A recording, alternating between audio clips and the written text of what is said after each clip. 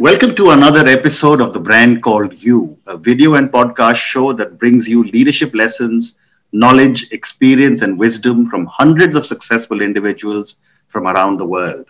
Today, it is my unique privilege to welcome someone I have treated as my guru, someone who got me into the YPO, and a very, very dear friend from Malaysia, Rafiq Jumabhoy. Rafiq, welcome to the show. Thank you, Ashutosh. That's just too kind of you. Rafiq is currently the managing principal of Orkney Investments.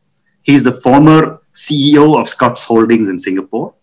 As I mentioned, he and I are both members of YPO, and he was responsible for getting me into YPO.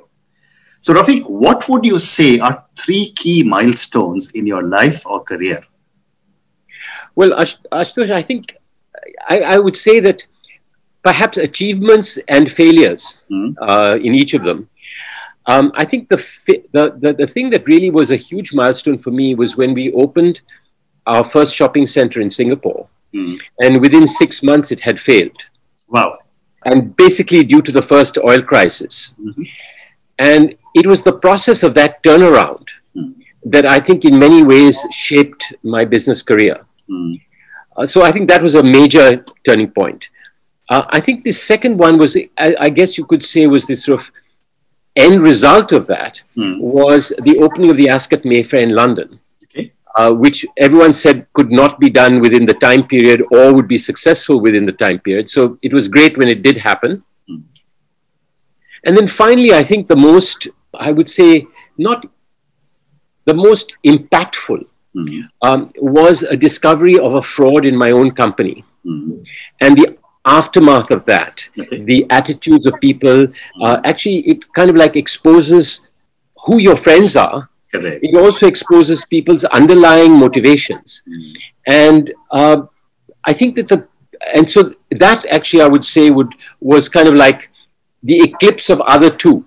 Amazing. But at the same time, a rebirth. I agree with you. So let's talk of Scott's. And you just mentioned that one of the three milestones was opening of the Ascot in London, and I stayed there. You pioneered this whole concept of service partners. What went into your mind when you thought of this kind of a format for accommodation? Well, actually, it was really a force of circumstance. Singapore was going through the first really major recession in terms of the hotel trade. We had at that time about 20,000 rooms, and in 1 year we would get another 4,000. And the economy had dropped, so occupancies were down to like 60% already. And we were halfway up building this tower in Scott's Road. And the difficulty that we had was the government then said, okay, no more hotels in Singapore until this crisis is over. So what do you do with a building that's 8 floors up and originally designed as a hotel and on top of a mall?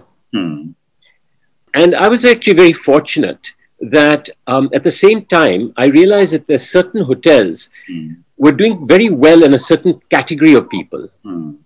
And really the thing that twigged it was that Guy Laroche had been asked by the Hilton Group to create a set of rooms at the Hilton in Singapore. And when I saw that, and I saw the fact that 15 to 20% of the Hilton was actually filled with people who were there for over 2 months, I said there must be an opportunity here. And that's really how the whole genesis happened. And then I was extremely lucky that I had the top guy at Singapore Airlines who created the concept of the Singapore Girl. And Ian Beatty, I said, Ian, listen, I've got this idea and I had no choice. I'm going to have to do it. But how do I get this message out? And I still remember the great line that Ian came up with was a photograph of the living room. And the tagline on the top was the bed's in the bedroom. And the tagline at the bottom was a home, not a hotel. Wow. Okay. Yeah, so that kind of like took the whole thing off. Amazing.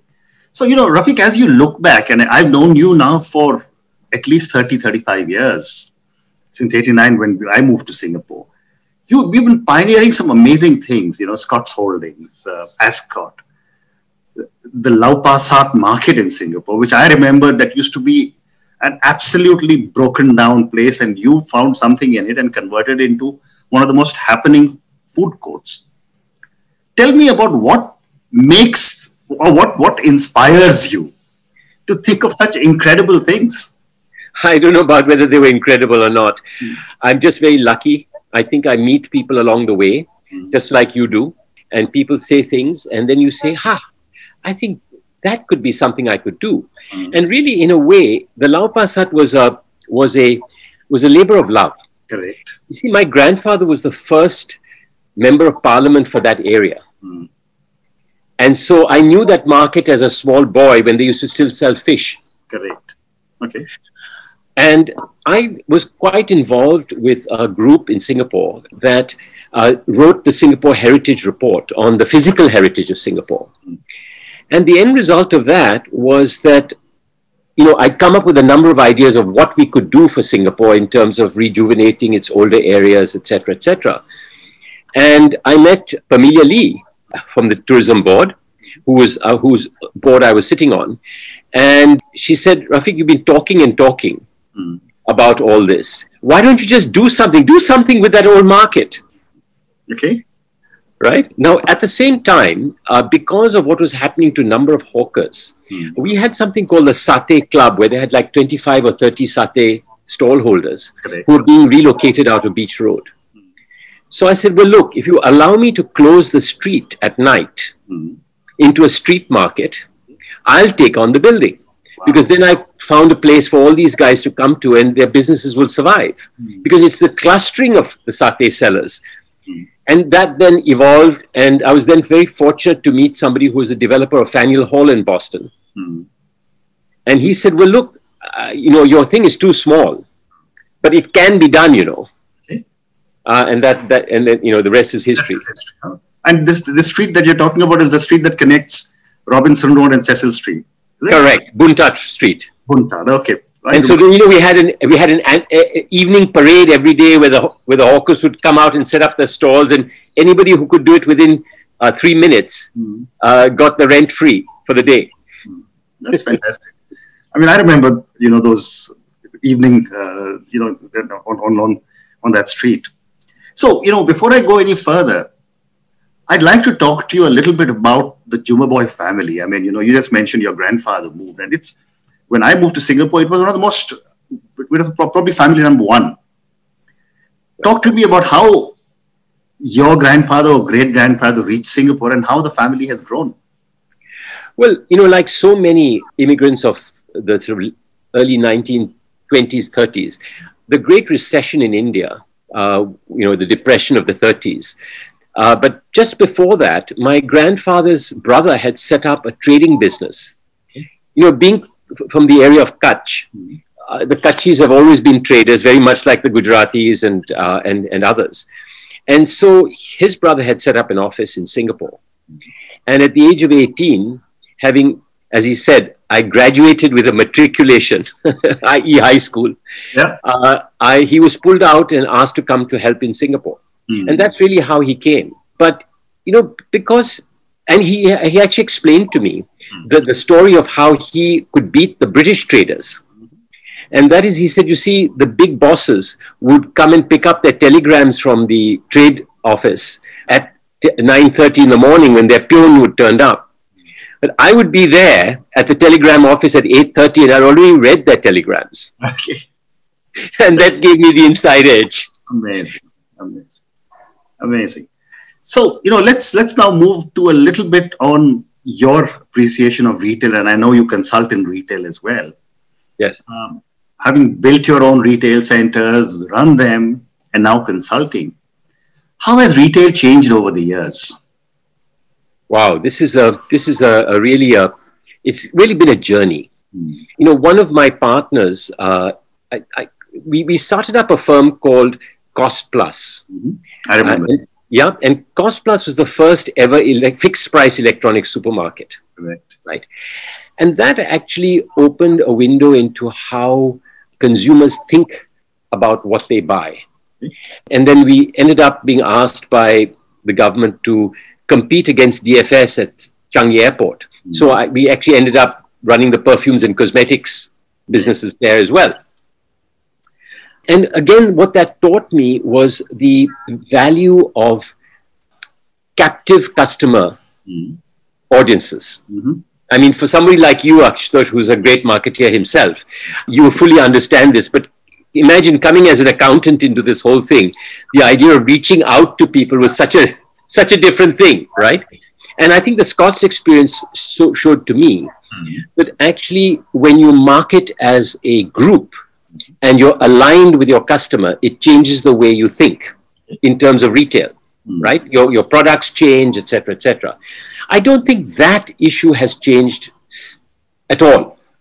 The thing that's changed, I think, really, is the method of delivery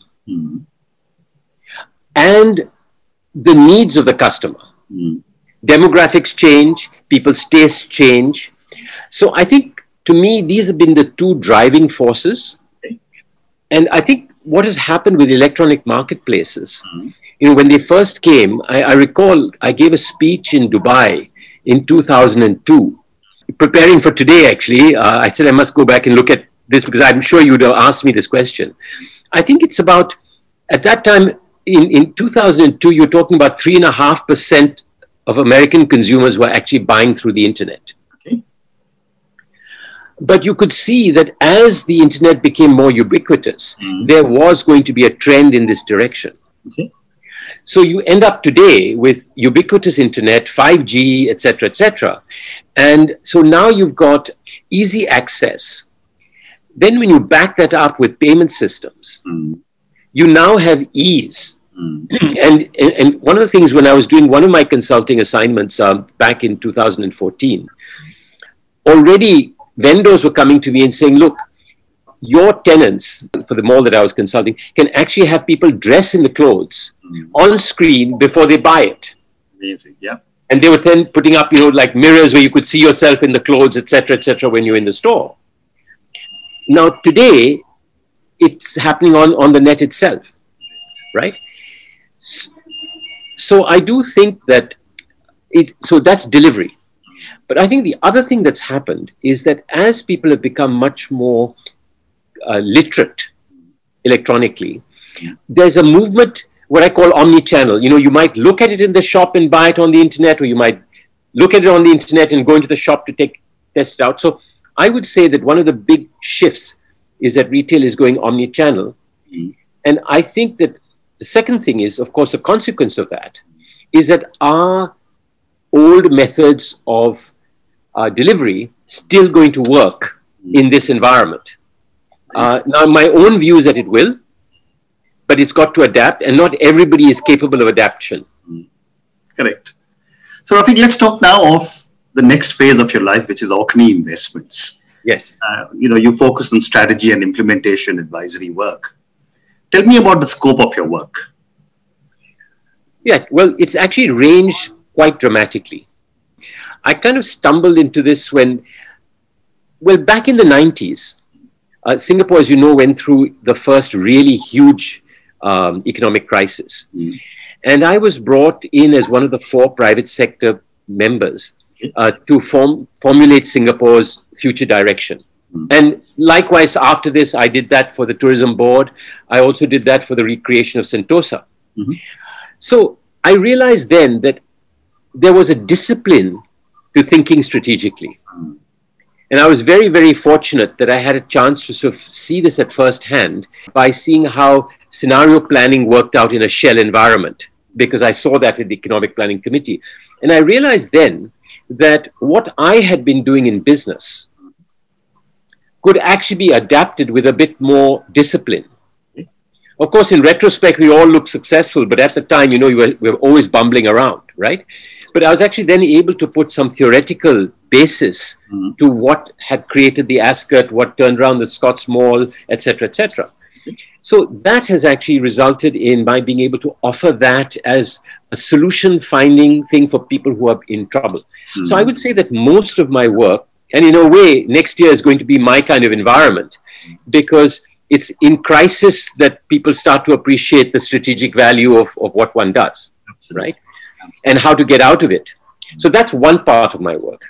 I think the other part of my work is really in. I was very fortunate that Monitor Deloitte took me on. I mean, the world's premier strategic consulting group, and I was with them for a couple of years, and that again opened my horizons as to how they do it, and also opened my mind to digital formulas. So that adaptation and the ability to convert digital to real is a second part of what I do.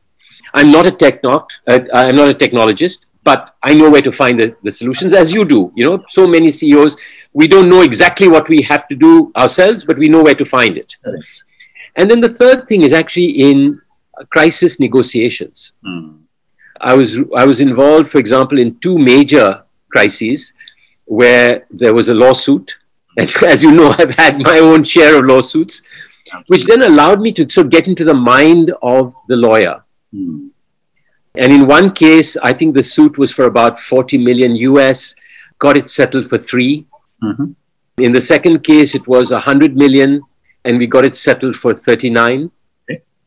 I won't, of course, mention names, but my point is that that's another aspect of actually helping one side or the other in order to negotiate a solution that everyone can live with. So, you know, when I was thinking about all the kind of work that you have done and your expertise in malls and retail, and given the impact that is going to be there, as you said, from next year onwards on retail and malls, what do you think the mall owners should be doing? Because, you know, they're sitting on huge assets. Very few people are going into their malls. Correct. They need to pivot. Yeah. What are some of your thoughts?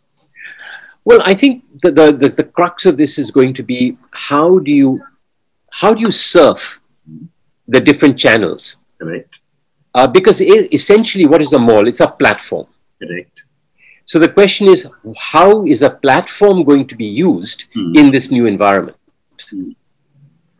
So it's a very different, in a way, again, it goes back to what was a success factor for us in Singapore, which is, you know, when I introduced percentage-based rentals, it put the landlord and the tenant on the same side of the table. But implementing something like that is not easy. There has to be a great level of trust. There has to also be an understanding from the landlord that he's not a landlord anymore. He's a business partner. Correct. Right? So I think it's a change of mindset that is the first part of it. And then, of course, for each mall, it has its own criteria, it's its own target market, etc., etc., etc. And I must say that looking at what I've been looking at the moment, not every mall is salvageable. I see. You know, there's a lot of overbuilding, or what used to be the right location in the past. For example, tourist-oriented downtown malls may not be where the place has to be tomorrow, because the tourists are not going to be flying around just to go shopping in a downtown mall. Amazing. Well said. Right? But having said that, I think we can take comfort from the fact of what's happening in China. I mean, looking at what has happened, say, for example, in Hainan, people are going back to the way they always were. Right? And the growth in Hainan, I mean, 67% improvement in occupancy just in this last few months. So I think that perhaps we're just overreacting, but there's no question that a lot of people are going to fall by the wayside. Right? And likewise, I think also for my other big love, which is hospitality. I think that too is a model that will need to adapt. Well, I hope lots of people who hear you and me chat know where to come to. So, Rafiq, one question for you on YPO and then a few questions personally. Yeah. You've been a YPO member for a long time, probably 30 to 30 years. I've been a member for 27 years. Why did you join YPO and why have you given back so much?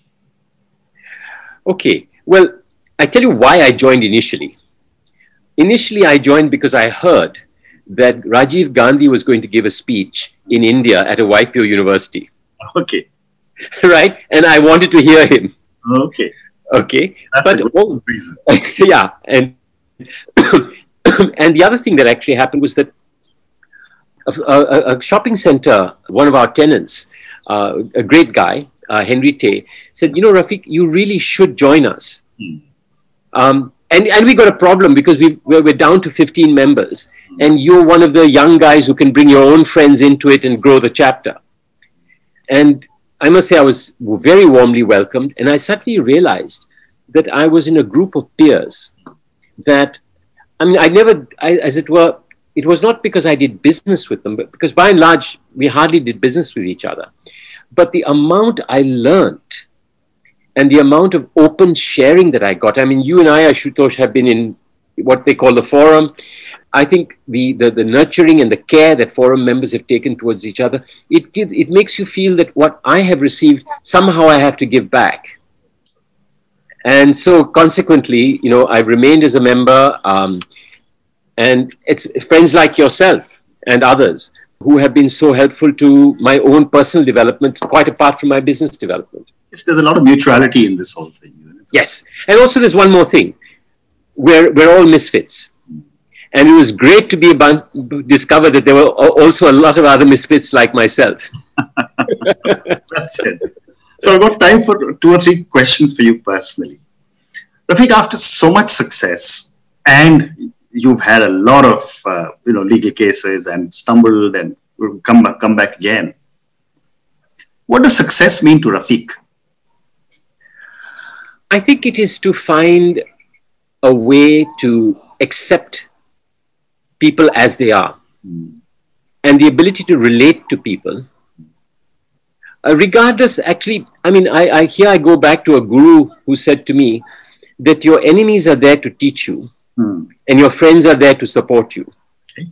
So it's the ability to say that, hey, listen, I think I can learn from this one, and I know who will support me through the journey. So to me, that is success. Okay. Good answer.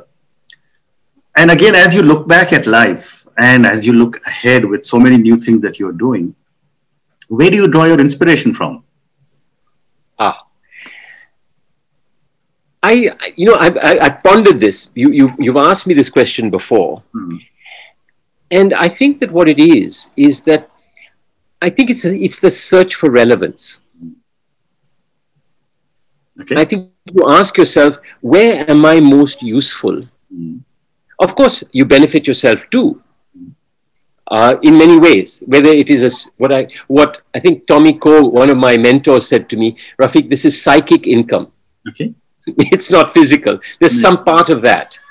But there's also another side, which is that you know that by doing something that is of value to somebody else, you can also make yourself relevant both monetarily as well as personally. So I guess in a way, in a roundabout way, I guess that's the answer that I would give. Fair enough. And my last question to you now, and I come back to the pandemic, which has affected all of us around the world. How are you rethinking your life in a new world order? Well, I think one of the biggest gifts of this pandemic is to realize how lucky we are to have the ability. I mean, look at the environment I'm in, lovely greenery. How lucky we are to be able to appreciate the gifts of nature because you have the time to do it. Correct. So the first thing that's happened is that I've kind of like diverted myself away from things that don't serve me. So that's really affected me that way. And to spend time on things that do interest me, etc. I think the second thing that it has done is that I think it makes one take a slightly deeper look at what your motivations are for doing something. Right? So I think these are 2 things that have come out of the pandemic. The other side of it, of course, is this, that I think that the world is going through a major crisis, not just the pandemic. I think the pandemic has kind of like unleashed people's true motivations. A lot has come out. The internet is exploding with, stuff. I mean, one can't get away from Trump. One can't get away from Boris Johnson or even one's own government. But what that has done is that it makes one personally, I think, either weaker or stronger because you can understand. Correct. Very true. Very true. Rafiq, thank you so much. It's been such a pleasure speaking to you. I wish you lots of success with everything that you do. Thank you so much, Ashutosh, and likewise.